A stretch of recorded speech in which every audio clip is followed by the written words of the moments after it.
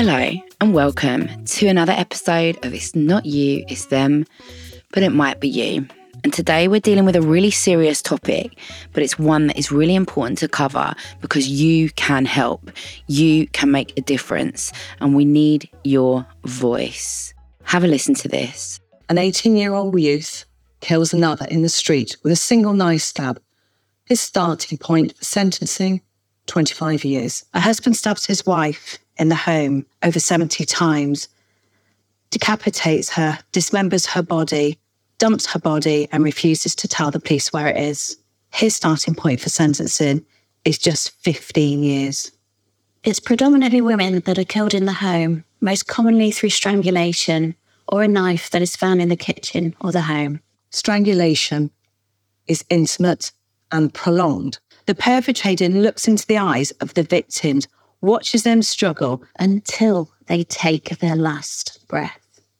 My daughter was strangled in the home, and then the perpetrator stabbed her multiple times in the neck. His starting point for sentencing was just 12 and a half years. My daughter was killed in her flat, a place that should have been safe for her. She suffered over 100 injuries. The starting tariff for her murderer, just 15 years. My daughter was strangled by him using his bare hands. She was almost decapitated, and then he dumped her in the field. His starting point was 15 years. I'm recording this a week ahead, but by the time it comes out, you may have already watched Murdered at Home with Julie Etchingham, who meets with the mothers and friends of women who were murdered by their partners ahead of a public consultation on the woefully inadequate sentences given to perpetrators who kill women in the home, which aired on ITV1 on the 22nd of February. I haven't watched it, obviously, at the time of recording because it hasn't aired yet, but it will be available on ITV Player by the time that you listen to this. In this episode, I want to talk to you about the Killed Women Network, founded by those incredible mothers that you just heard from. And I want to use this as an opportunity to urge you to respond to the public consultation featured in the ITV show if you have an interest in this area of law or the issue of violence against women and girls. And even if you don't want to fill out the consultation or don't feel qualified to do so, although you do not need to be qualified, but it does require some effort and maybe a little bit of knowledge, but this podcast will hopefully give you the knowledge that you need. So please have a listen and get on board if you can. I want to speak about femicide and I want to highlight the Killed Women Network. They're on Instagram at Killed Women NW.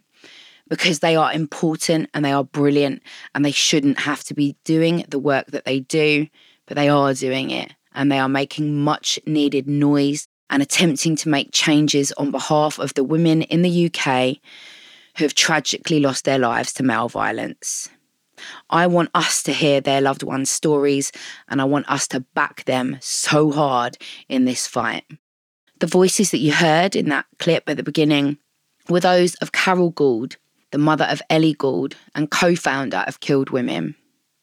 17-year-old Ellie was an incredible young woman who was a skilled horse rider with dreams to join the mounted police and study psychology at university. She was popular and kind and loving and smart. And she was in a 3-month relationship with her first boyfriend who was overbearing and suffocating from the start. In May 2019, she ended their relationship and he went to her home where she was studying alone and strangled and stabbed her multiple times. He received a 12.5-year prison sentence. It was particularly low because he was also 17 at the time. You also heard from Elaine Newborough, the mother of Megan Newborough and founder of the Megan Newborough Foundation. Megan Newborough was 23. She was a bright, shining light, popular and outgoing, who loved family, dancing and animals, especially dogs, and the Megan Newborough Foundation. You can give donations to them and some of that will go to a dogs charity. Megan had been seeing a colleague for 6 weeks. In that time, he had sent her 3,500 texts. In August 2021, he strangled her before slashing her throat 14 times with a kitchen knife. in what the prosecution suggested was an attempt to behead her. He then dumped her body and Googled porn. He was sentenced to 23 years. And we heard from Julie Devi, mother of Poppy Devi Waterhouse, co-founder and chair of Killed Women Network. In 2018, Poppy Devi Waterhouse, a beautiful and immensely talented young woman who was a maths genius and was remarkably bright, was just 24 when she was murdered by her ex-boyfriend. He was jailed for 16.2 years. Julie Devi, Poppy's mum, has kindly contributed to this podcast, so let's hear from her. Hello, my name's Julie Devi, and I'm the mother of Poppy Devi Waterhouse, who was killed by her ex-boyfriend in December 2018 in the flat that they were still in Leeds. She had ended the relationship and was due to move out 3 days later. He came back one night early in the morning after a Christmas party and took complete control of the situation, decided she wasn't going to leave, and got a kitchen knife, went to the bedroom where she'd been asleep and started his vicious attack.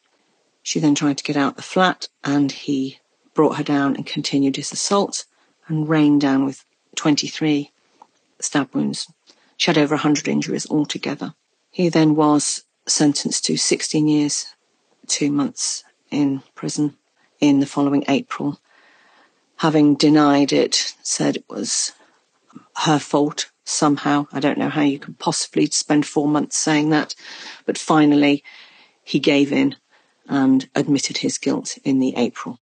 He became one of the co-founders of Killed Women, which we launched in December 2022.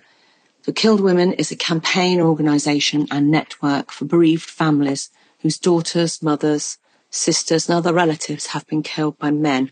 We've come together through our own personal grief to be a voice for killed women and their families. We want to change the perception that these deaths and injustices are unavoidable tragedies to be expected and accepted. They are not. Prior to setting up Killed Women, I'd been campaigning about the dismal sentence structure in 2019 alongside Carol Gould, whose daughter Ellie had been murdered by her ex-boyfriend in the home. Elaine Newborough's daughter Megan was killed in 2021 and has joined us with our campaign, her Justice for Our Daughters. We focus on a piece of law, which is Schedule 21, which has a hierarchy of lengths of sentences for murder. The section we are campaigning about is with regard to weapon being used that's already at the scene of the crime or the weapon being taken to the scene of the crime. Currently, as the law stands, if a weapon is taken to a scene of the crime, the starting tariff is 25 years. If the weapon is deemed to already be at the scene of the crime, the starting tariff is just 15 years. There's a 10-year disparity, and this 10-year gap must be eradicated. It is absolutely crazy, just so fucking hideous that the starting point for taking a knife or weapon along with you to go and kill someone is 25 years. So if you take a knife from your home and then go and stab your partner in the street, the judge can order you to serve a minimum of 25 years. But if you're with your partner at home and you pull a knife out of the kitchen drawer and kill them, or if you don't use a weapon at all and you strangle them, which is extraordinarily common in cases of domestic murder where men kill their female partners, the starting point is 15 years. 15 years is not good enough. It is pitiful compared to the life sentence that families receive. Last year, the Killed Women Network collaborated with Ipsos, the research company, to conduct a survey with the loved ones of UK women who'd been killed by men. Let's hear from Julie Devi again. Killed Women launched a report from data that we collected from over 100 individuals who had all been affected by male violence and the murder of a female relative in their family. The report is called You Were Told and can be found on our Killed Women website. It clearly shows the failings of a variety of services, including social services, police, GPs, which, had they performed better, may have saved many of the lives that were taken by men. 96% of the families that filled in this survey felt that the death of their loved one was preventable, and had all the services worked better, then they would still be alive today. Another piece of strong data that we collected in our report found that 90% of the families felt that justice had not been delivered and that our criminal justice system had let them down. Many of the women whose voices are heard in the report were killed in front of their children or were mothers whose children lost a mother to male violence. And racism and sexism was a factor for some respondents. It was heavily featured for those who are from ethnic minority backgrounds. And one respondent said, "They don't believe me because in their eyes, I'm just another brown woman with a scarf on her head." This is the respondent. Those were the words of the woman who's been murdered. And the respondent says, "These were the words uttered by my relative moments after the judge in her case called her a silly woman and granted her abuser access to the children. Her abuser went on to murder her." And it makes me, as a social worker, so ashamed of children's services, so ashamed of the system that I contributed to that was supposed to protect so many of these women. And there are brilliant social workers, do not get me wrong on that, but the system does not support people and training is lacking. And people in the police and social services and a lot of these frontline services get something called compassion fatigue.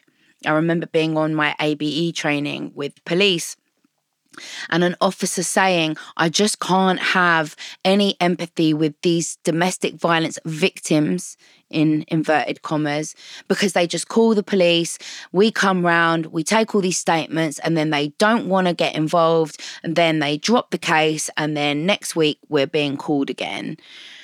This was actually before changes came in that meant that police could pursue a charge without the victim making a statement, but still, they get this compassion fatigue instead of understanding that somebody might call the police 35 times before they're ready to leave, and that calling the police and going back doesn't mean that the abuse is any less serious. They still have this feeling of like, oh, well, if she wants to keep going back, and that can really affect cases. It can really stop women being protected. And so it is so important, if you're a police officer or social worker or on the front line somehow, I would really urge you to read this report and remind yourself of the seriousness of domestic abuse. And also just the seriousness, if you're in probation or police, again, it might not be domestic abuse, but if you are seeing somebody who's flashing or who's, being caught for certain things on their computer or whatever, start putting the pieces together.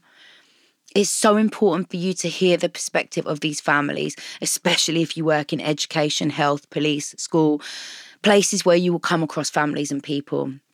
We can all learn from this report. One respondent said the services did not discuss their concerns with other services. They dismissed the abuse as not being severe enough. Another respondent highlighted how this impacted the victim's ability to prove the risk that the perpetrator posed.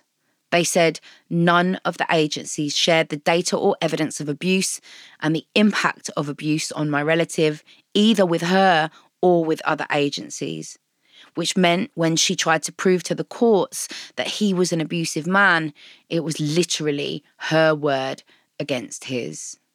They were let down catastrophically by the systems meant to protect them, and then their families had to sit in court and hear sentences that were often less than the time that their daughter was alive being read out. Respondent said his crime was also so brutal that I don't know how anyone who can attack someone repeatedly with a knife could be reformed and fit to go back into society. Another relative said he has now been released and is a danger to the community and to us. The consultation that I mentioned at the beginning is asking questions of the public. They need public voices about what kind of sentences should be in place for domestic murders and how the government should change the current guidelines. They will be reforming the legislation, but they want public input into what that should be. In 2023, Dominic Raab was Justice Secretary. He proposed that overkill as an aggravating factor should warrant only an additional 2 years. This is why we need the public consultation, because if we leave it down to these lunatics in government, this is the kind of thing they will do. What overkill is when an extremely excessive amount of violence is used, like all three of the mothers that we've discussed who are part of Killed Women Network. All three of their daughters faced multiple injuries in frenzied attacks, both strangulation and knife wounds. And it is extremely common for overkill to happen in domestic murders when men kill women. Let's get Julie's perspective on this. Around 60% of women lose their lives taken, or in a domestic setting. The weapon is already there, and it's usually a knife that's used. So by having a blanket sentencing structure that says that these murders are worth 10 years less is outrageous. It diminishes the lives of the women murdered in the home and sends a strong message from the government that it was somehow their fault. It's victim blaming. Compare this to someone who stabbed somebody once outside, in the park, in the street. Their starting tariff is 25 years because they have taken the weapon to the person to murder them. My daughter, Poppy Devi Waterhouse, suffered 23 stab wounds, over 100 injuries altogether. The kitchen knife was chosen from the knife block and was used. Ellie Gould was strangled until she was unconscious, and then her murderer stabbed her again with a kitchen knife 13 times. Megan Newborough was strangled to death, and then her murderer chose a kitchen knife and attempted to decapitate her and then dumped her body in a field. The starting point for all these murders, just 15 years. Do you ever wonder how celebrities order food? Like, is Sarah Paulson a Diet Coke or a regular Coke girlie? Some peasant Coke? No. Or how does Sofia Vergara order a pizza? No tomatoes. I cannot eat tomatoes. Tomatoes? Yes. Are you cool with mushrooms? Not really. If these are the details you need, and I know you do, I have the podcast for you. I'm Jesse Tyler Ferguson, and on my podcast, Dinners on Me, I take some notable friends of mine out to dinners in Los Angeles and New York City. Listen wherever you get your podcasts. That thing was delicious. Hi guys, it's me, and I'm here to tell you about another Sony Music Entertainment podcast.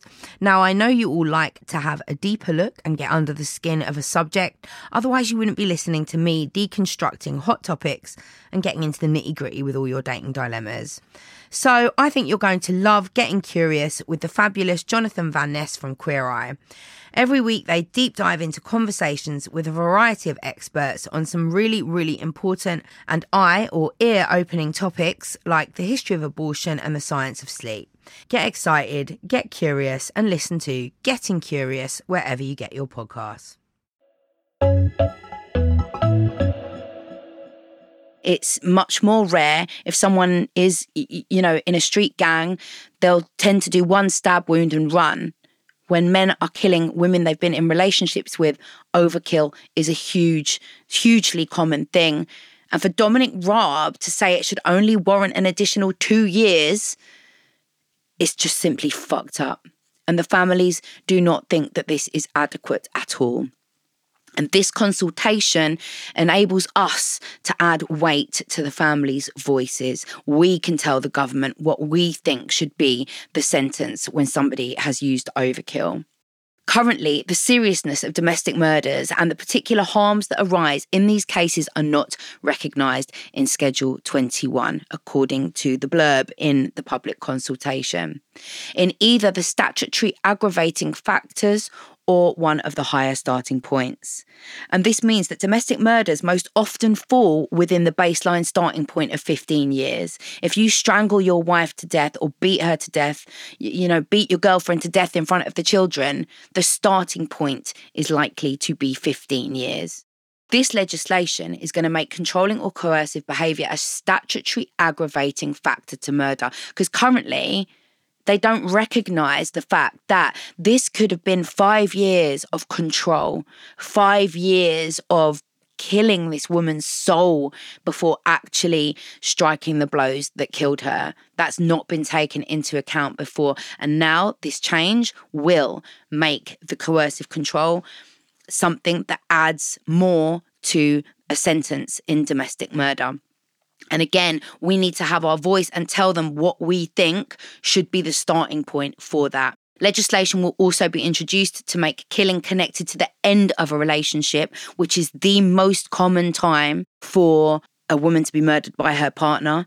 That is such a high-risk time, leaving a relationship. And if you do need to leave an abusive relationship, please make sure that you get support from Women's Aid or Refuge. Don't just leave. Put a plan in place. But the legislation will be introduced to make it a statutory aggravating factor to murder, recognising this as the final controlling act of an abusive partner. So if you have any opinion on this, please look at the consultation and add your voice to it. Here's Julie telling us how important it is and how much these families need you to contribute to this consultation. Government now has a sentencing consultation open to the public until the 4th of March.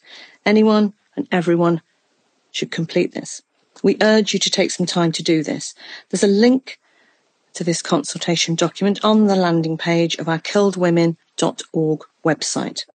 There's also a very short film that we would ask you to watch before completing the consultation. Again, that's on the landing page of the killedwomen.org website.